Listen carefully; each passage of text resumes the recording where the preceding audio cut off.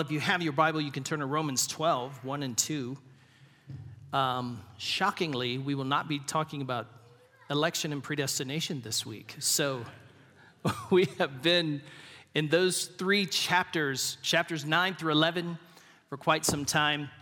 And so what we want to do is kind of shift gears here. I don't know about you, but outside of salvation, grace, what is the greatest gift God has ever given you? What's the greatest gift? I know for me, it's my wife. For me, it's Carrie. Because for my entire adult life, God has used my wife. She has been instrumental in the hands of the Lord to help me to grow in my faith, to help mature me, and help me to flourish in my life. And I have to say, my wife has been the greatest gift. And so therefore, considering that gift, I daily pledge myself to loving her the way Christ loved the church, which is eagerly and willingly and sacrificially. Next to that, I would say would be my kids. I mean, my four little kids, little image bearers of God, and they grew up to be four big adult kids. And it turns out, I don't know if you knew this, for those of you who have little ones, I don't know if you knew this, but there comes an age in their life when you are not the sun in the center of their solar system anymore. No one told me that.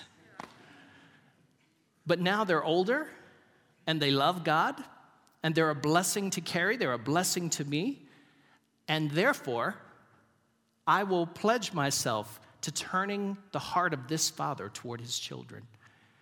And I will follow Paul's advice, Paul's command in Ephesians 6:4, where he says, fathers, do not exasperate or anger your children, but raise them up in the instruction of the Lord. And that's what I intend to do.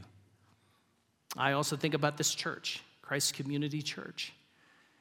I fully think, I agree fully that God brought us together at just the right time. That God brought me here and he brought you into our lives, the Kennedys, at just the right time.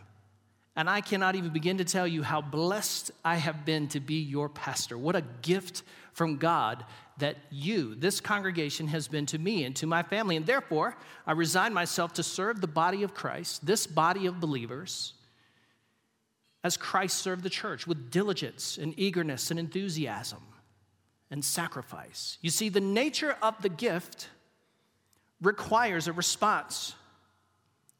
The nature of the gift requires a response. No, it demands a response. Paul is going to tell us that in light of these mercies, just as sin reigned in death from Adam to Jesus, so now grace reigns through the righteous act of sacrificial love, resulting in our eternal life. For the elect on whom God has shown mercy, sin will no longer rule over us, he tells us, because we have been brought from the dominion and the realm of death to the realm of sovereign grace. Amen. And so as intensely doctrinal as the last three chapters have been, that's how practical the next 5 chapters are going to be. Paul is going to sharply turn and then begin to tell us what to do with all this in the Christian life. How do we put it into practice? And so he gives us just one clear thought.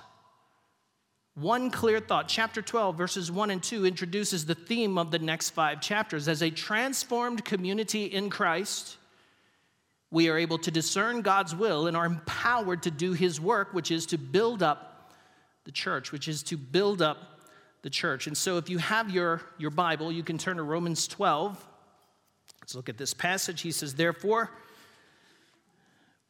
brothers and sisters, in view of the mercies of God, I urge you to present your bodies as a living sacrifice, holy and pleasing to God. Now, this is your true worship. It's your spiritual worship.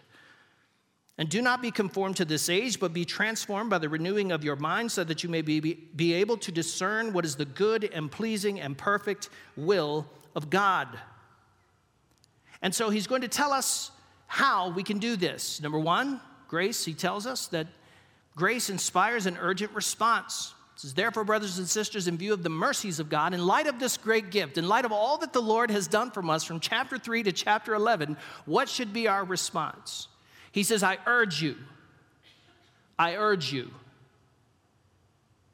And so when I think about an urgent call, an urgent response, I essentially think of three aspects of an urgent response. The first one is immediacy. Jesus' message of the kingdom of God came with a sense of immediacy. When Jesus showed up in the first century in northern Israel, in Galilee, he announced that the kingdom of God is at hand. He didn't say it's far off. He didn't say it's coming. He said it's here. It's near. And when he came preaching the gospel, and someone came up to him pledging their commitment, giving him a commitment to discipleship. They said, Lord, I want to follow you, but let me first go take care of my affairs. Let me go bury my father. And Jesus said, let the dead bury their dead. You come be my follower. Now, Jesus was not telling him that he could not go to his dad's funeral. That is not what Jesus was saying. Likely, culturally, his dad was still alive. And what he is asking for is for the opportunity to go back and take all the time that is necessary to culturally honor his father or his parents by waiting until they die, and after they die, then to go through the rituals of bone preparation.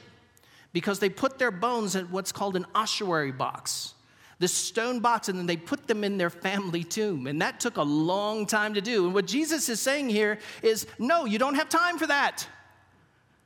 If you're going to come follow me now. Luke 16:16, Jesus said this, the law and the prophets were until John, and since then the good news of the kingdom of God has been proclaimed, and everyone is urgently invited to enter it. So this good news of the kingdom of God is just too good. It's too good to put off. Isn't it good? There's so much good in it, but that's not the only reason. We don't respond immediately or with a sense of urgency to this exhortation just because it's so good. We respond to it because we are in jeopardy. Look at what Peter said in Acts 2:40. He said, with many other words, Luke says, he, that is Peter, testified and strongly urged them, saying, be saved from this corrupt generation. Peter says, repent and be baptized, believe in Christ, and escape the coming wrath. We respond immediately, not only because the gift offered is so good, but because the alternative is death in this corrupt age, which is headed for judgment and wrath. And so this is a call to respond now and not delay. The second aspect of an urgent response is earnestness. Years ago, someone got word that I was going to have to drop out of college. This was back in the 90s, and work for a couple of years and then go back to college. To make a long story short, I'm not going to bore you with the details, right? But in that sort of summer, I was offered a contract to be a professional hip-hop star. Maybe I should give you some more details about that. Some of you are like, say what? And back in the 90s, I used to be a Christian rapper. I could lay down some tracks. And that summer, I told my best friend, I said, man, I've got to drop out of school because I ran out of money. And I just have to work. And then I went over another friend, his friend's studio. And he's like, man, I want you to see this studio. It's so incredible. This big, state-of-the-art studio in this town where I lived. And my friend told him, he said, hey, you got to listen to Jeff lay down some rhymes. And the guy was like, all right, get in there, white boy. And so I went into the studio. I went into the booth, and he laid down a track, and I started laying down the tracks. And I saw him in there talking to my friend Floyd, and I was like, what are they talking about? And I remember thinking, what are they talking about? When I came back in there, the guy had a contract in his hand and said, okay, we'll fly you out to LA next week, but I need you to read this, go over it with your lawyers, and then sign this, fly you out to LA, cut the album. I was like, what? And I remember I told my best friend, Robbie, I said, this is what's going on. And so he told his dad. His dad happened to be the senior pastor at my church. And so he had some connections with some big wigs in the church. Long story short, they paid my way through school. And so instead of me becoming the next Vanilla Ice, the next rap sensation, here I stand before you. Praise God. Sometimes people ask me, why do you have 6 degrees on your wall? I don't have them just because I'm a degree junkie. I have them because 4 of those degrees, someone in my life paid for them. Saw me working toward them and just offered to pay them off. Now, I haven't even sat down and done the math. I don't know how much money people have given me to go to school. But I can't repay them. I can't repay them. Understand that the gift that is given to me, my repayment to those people, is not commensurate or in direct proportion to what they've given me. I could never repay them in that way. But my response is an urgent response. I respond with earnestness and seriousness, and I decide to make good on the gift that was given. Who could repay the Lord for all that he has done? Could you? My immediate and earnest response to his mercy becomes a fitting offering of praise and acknowledgement for what he has done. Another sense in which we are exhorted to respond is value. We value whatever is precious to us. And our response can be a direct indication of whether or not we really value something and see it as worthwhile. If you really do value exercise, you will go to the gym. You will exercise. But if you just say you value it and then you don't go, like I do in the winter, then you don't really value it. It's just a stated value. It's not actual. And this is what Paul summarized Romans chapter 1. Okay, so Paul teaches that the godless and the unrighteous people are storing up wrath for themselves through their idolatry and their sinful rebellion against God's righteous decree. And then he summarizes our downward spiritual spiral into oblivion in one sentence, Romans 1:28. He says, and because they did not think it worthwhile, didn't value it, to acknowledge God, God delivered them over to a corrupt mind so that they do what is not right. And listen, if you're a non-Christian here, you're not a believer, and you're here today, we want to say, we're so glad you're here. And I hope that you've met 10 welcoming Christians in this place who welcome you as our guest in our home. But understand, as a believer, to deny this message, to deny so great a gift of grace and salvation and the offer of mercy and pardon for our sins, is to devalue it. It's to consider it worthless. And to think it not worthwhile to receive God's grace results in a corrupted mind and life. And when we respond with a sense of urgency to this exhortation, acknowledging the infinite value of our salvation, we are delivered from a corrupt mind. So one of the first things Paul wants to say is, I urge you, I exhort you, respond appropriately.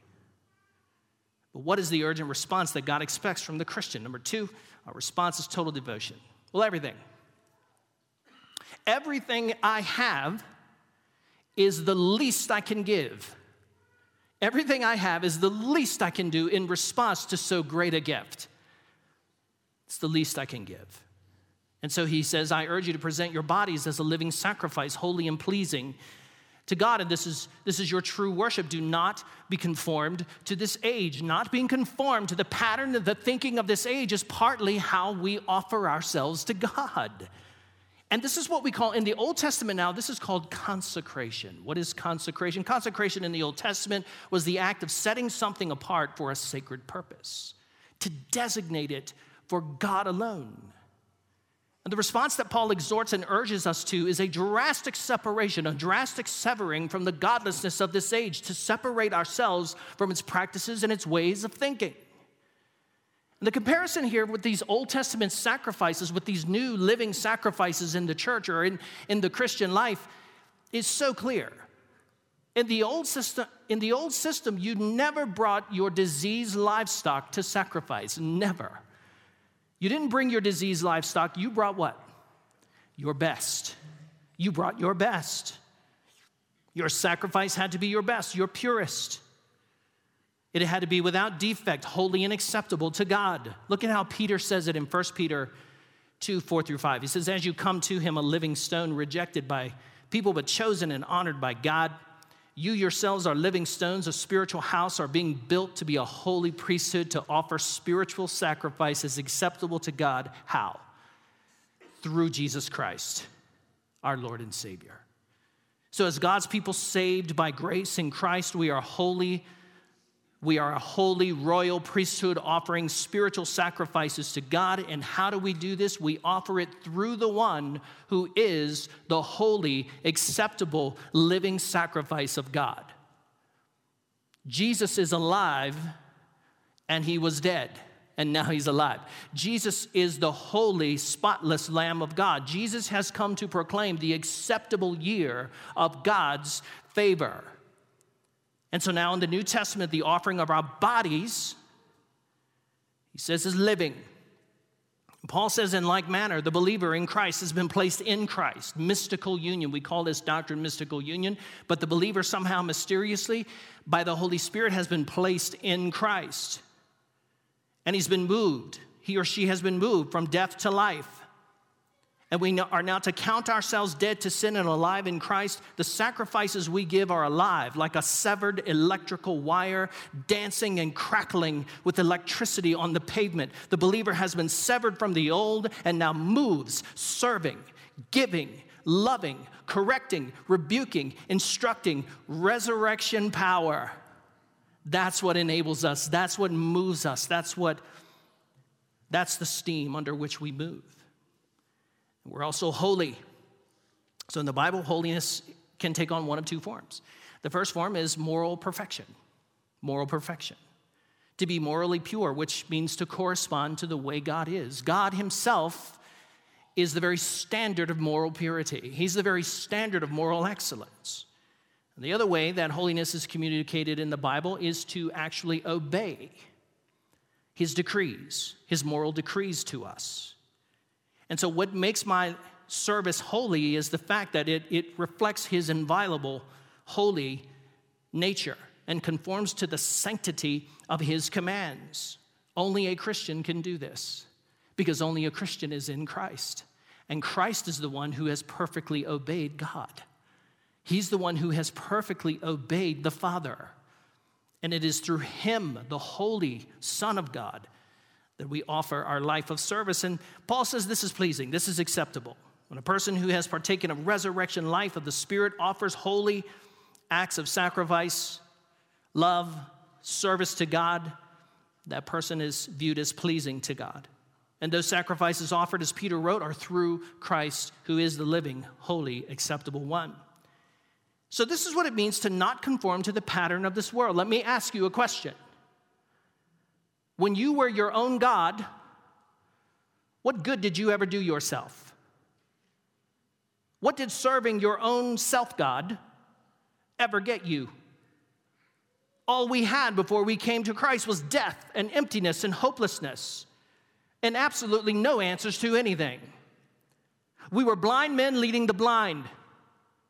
We were dead men leading the dead. We were empty men leading the depressed and the empty. And before we knew Jesus, what on earth did we have to offer God that was acceptable and pleasing to him? Absolutely nothing. But by the mercies he has just enumerated, from chapter 3 to chapter 11, from grace and faith all the way to our foreknowledge, predestination, and election. I had to sneak it in there.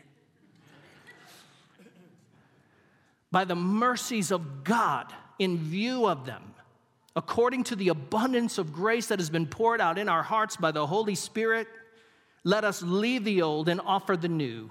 Let us not become conformed to the rotted, dying, lost culture. I urge you, the entirety of your life, give it to the Lord. Hold nothing back. Amen. Number 3, total devotion begins in the mind. So he starts out talking about our body, but that's not really the logical priority. The logical priority is the mind. He says, do not be conformed to this age. How are you going to do that? Well, you're going to do that by being transformed by the renewing of your mental state, your spirit, your mind. And so the offering of our bodies as spiritual sacrifices to God through his holy, acceptable, and living servant Christ, it's not a punch list of things to do. It's not a religious checklist that you check off every day. No. Offering of our minds and our hearts and our bodies begins with the mind. It begins with us offering our minds to the Lord. And how do we do that? Well, body life and mind life are interdependent or mutually reliant. They're interdependent. They're mutually reliant. In terms of behavior, your body isn't going to do anything that your mind hasn't decided to do. And your mind isn't going to do anything without your body actually doing it. Seems kind of simple, right? It's like the gym. It's like going to the gym. Let's talk about that again. Because I've been thinking I need to get back in. I've just been so busy. It's been the holidays. We've had a lot of services. I'm thinking I need to get back in the gym. Now, this is the way it works. I love going to the gym, and I don't love it, right? But all I need to do is make one decision. Go to the gym. Like I tell myself, drive there. And if I drive all the way there, and I walk myself and I grab myself by the neck and force myself in, then I can work out and I'm feeling good. So I get on the machine and I start burning calories. I'm like, this is me on the machine, by the way. That's what I look like. I start burning calories. I start feeling good. It makes you feel good. And then in your mental state, you go, I think I could do this for another 30 minutes. And then I do for another 5 minutes. I do it. Then I leave before I burn a sweat, right? But understand, this is the principle in the Christian life. The principle here is the spiritual life of the body and the mind, they work together.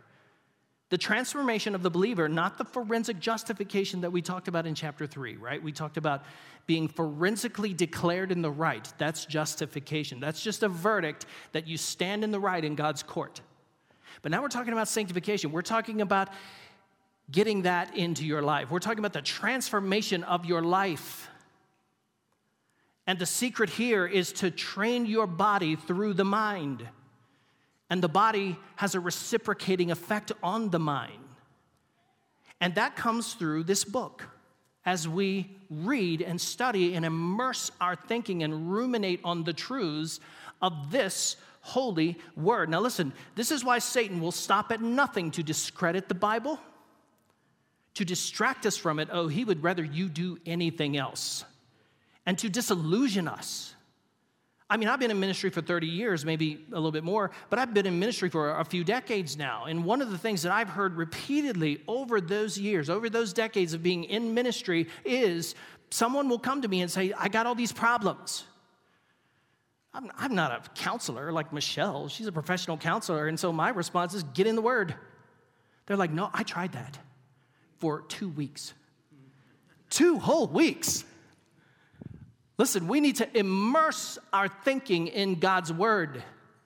And here's why. Because the world is very active. The world is very active and very effective at discipling us in their way of thinking. And this is why we need time in the word. And so I'm going to give you just a few keys to that. Okay, just a few keys. 4. So first of all, if the Bible, the Word of God, is going to have a restorative, renovating effect on the mind, we must have 4 things. The first one is content. It's the Bible. And by the Bible, I mean the Old and New Testament. And nothing else we would think of as Scripture. Now, I will say that books about the Bible are great. Books about the Bible are great if they're good books. Background studies on the first century or the ancient world, those are fun too. I enjoy that as well. Some inspirational books or the Christian living kind of books also can have a very edifying effect on the mind. All of that has its place as exhortation, encouragement, instruction, but all of that is supplemental. It cannot substitute the Word of God. It cannot take the place of the Bible itself. Here's why. Because Paul says this to Timothy, 2 Timothy 3:16 and 17. He says, all Scripture is inspired by God, and it's profitable for teaching and rebuking and correcting, for the training in righteousness, so that the man of God may be complete and equipped for every good work. The Bible is inspired. It comes from the mind of God, and it is given to men from the mind of God. But notice that it's also useful. And notice the correlation between its usefulness to train us in righteousness and its usefulness to train us for the work of God. The Word of God trains us for the work of God. And so if we're going to experience the renovation of the heart and mind, we must start with the right content, the Bible. What's the right source material? It's Scripture. Next is frequency and exposure. This has to do with time and intensity. Frequency of exposure. Now, if you have frequent and intense exposure to certain chemicals or asbestos, you will likely get cancer or mesothelioma. If you were a soldier and you had frequent and intense exposure to gunfire, explosions, and the blood and guts of war, you likely will develop some kind of PTSD. That stuff just rewires your brain, man.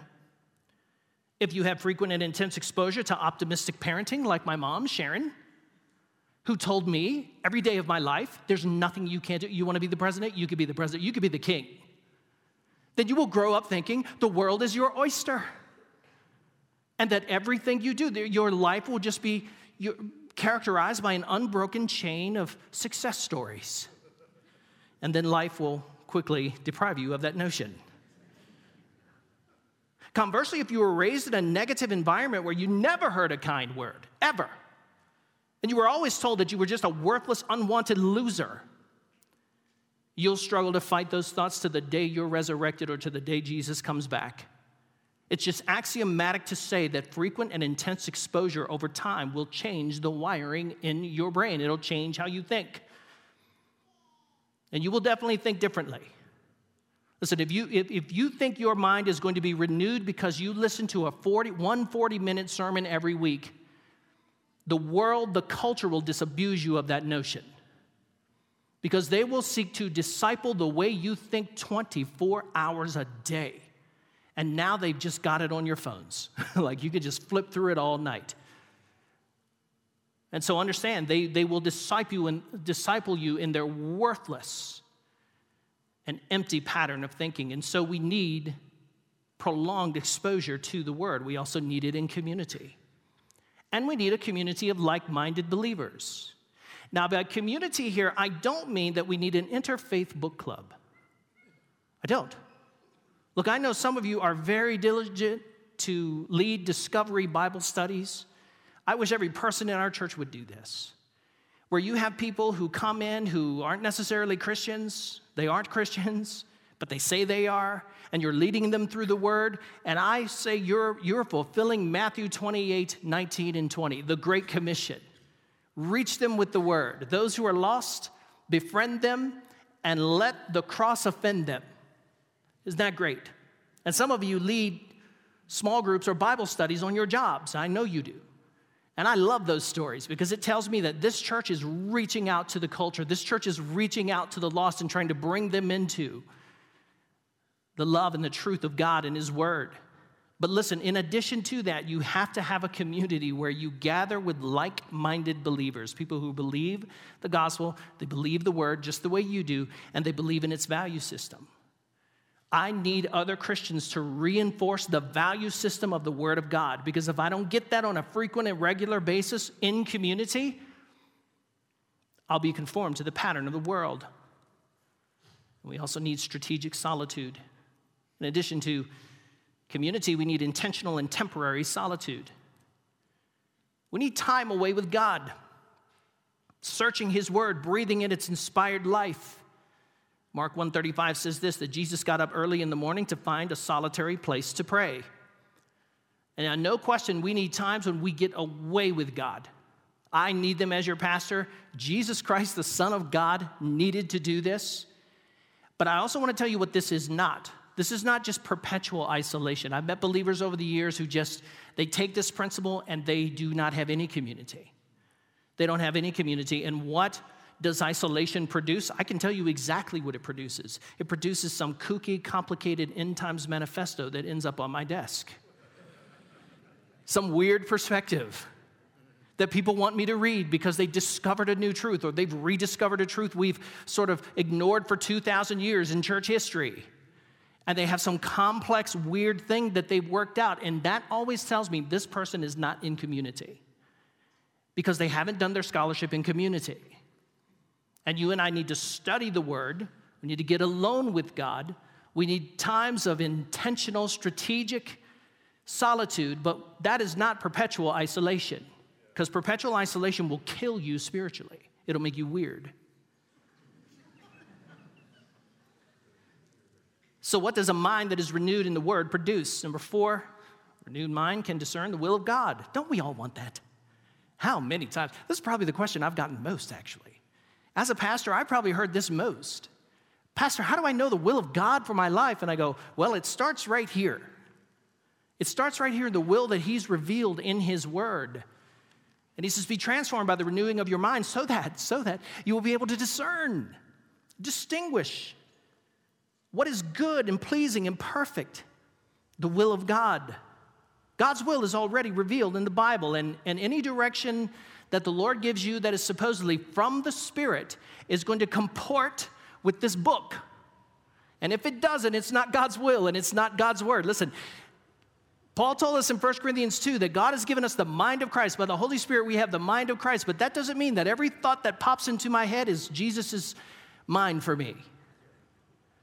I just wanted to end this by addressing something that's been very difficult for me to process this last week. This last week, a friend of mine called me and let me know that a mutual friend of ours who we have served with and loved and has been a mentor and a leader for me in my life, decided one day he wasn't going to be a faithful believer and a leader anymore, but that he was just going to run off with another woman and leave his family and leave his wife. And it crushed me. It broke my heart. And I spent half a week since Wednesday trying to figure out, how does this sort of thing happen? How does a person come to this decision? And I want to make a couple of observations about that. In the letter that he sent a bunch of inner circle friends and his family, he blamed it on a couple things. First of all, the dire loss and circumstances that he's experienced over the years. And 2, God's will for him to be fundamentally happy. Okay, so that is not God's will for his life. So let me say a couple 3 things about that. First of all, a bad decision in public is the result and the culmination of 1,000 bad decisions that no one ever saw. That's what it is. So that's the first thing that I will say. The second thing I will say is this: God's will for your life, his chief aim for your life, is not for you to be happy.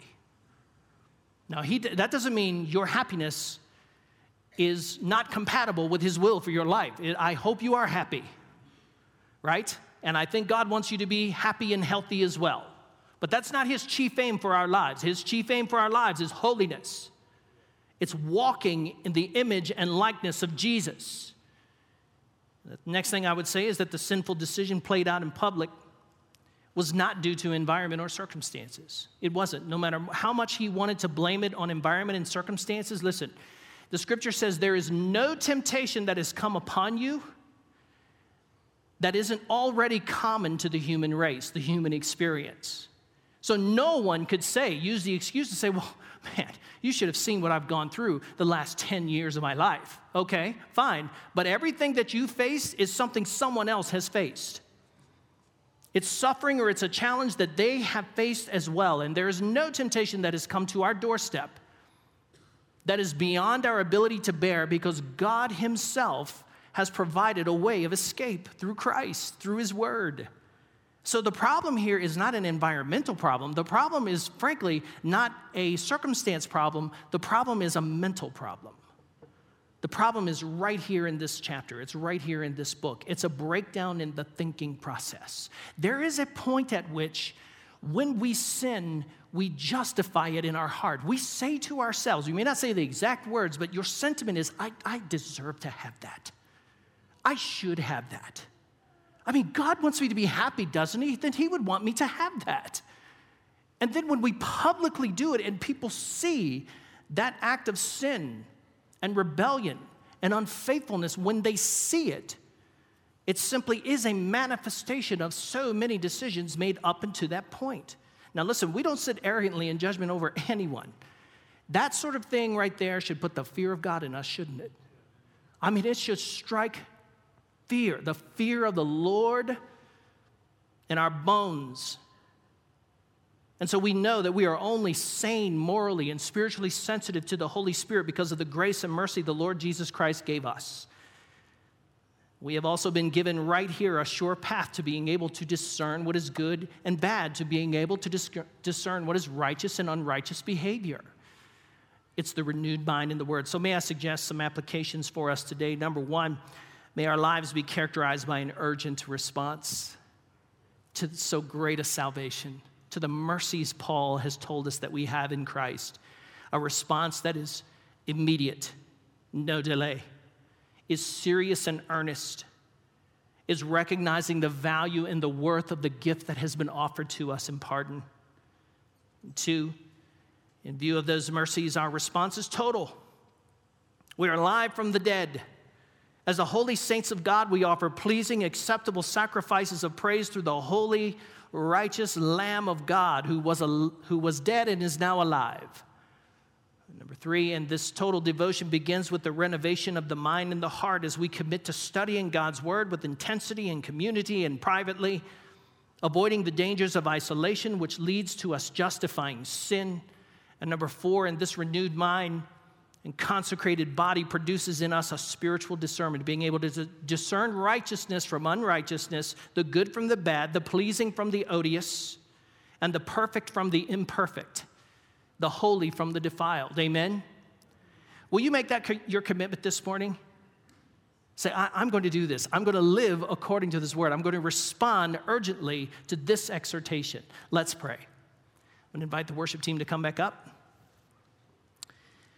Father, we thank you this morning for all these graces. In view of these mercies, in light of the mercy that you have showered us with and lavished upon us, Lord, we make these commitments solemnly. God, we commit to responding and not walking out of that door until you have our hearts, until you have all of us. And Lord, in view of these mercies, Lord, our response is total. We give our bodies to you to be used as instruments of righteousness, not instruments of unrighteousness. Since you have given us resurrection power and resurrection life, Lord, we devote and commit our very selves to you. And this devotion, Lord God, we thank you that you provided a way for our minds to be renewed day by day. And we commit ourselves to studying this word deeply and often and intensely and focused exposure to this word. God, renovate our hearts, renovate our minds. And God, we thank you, Lord Jesus, for spiritual discernment. We thank you right now, Lord. We praise you and thank you that you've given us a way to discern what is evil and what is good. And the culture doesn't see it. The culture doesn't know. But Lord, would you make us a light in darkness? Would you make us salt in the earth today, a city on a hill, as we live out this word in Jesus' name? Amen.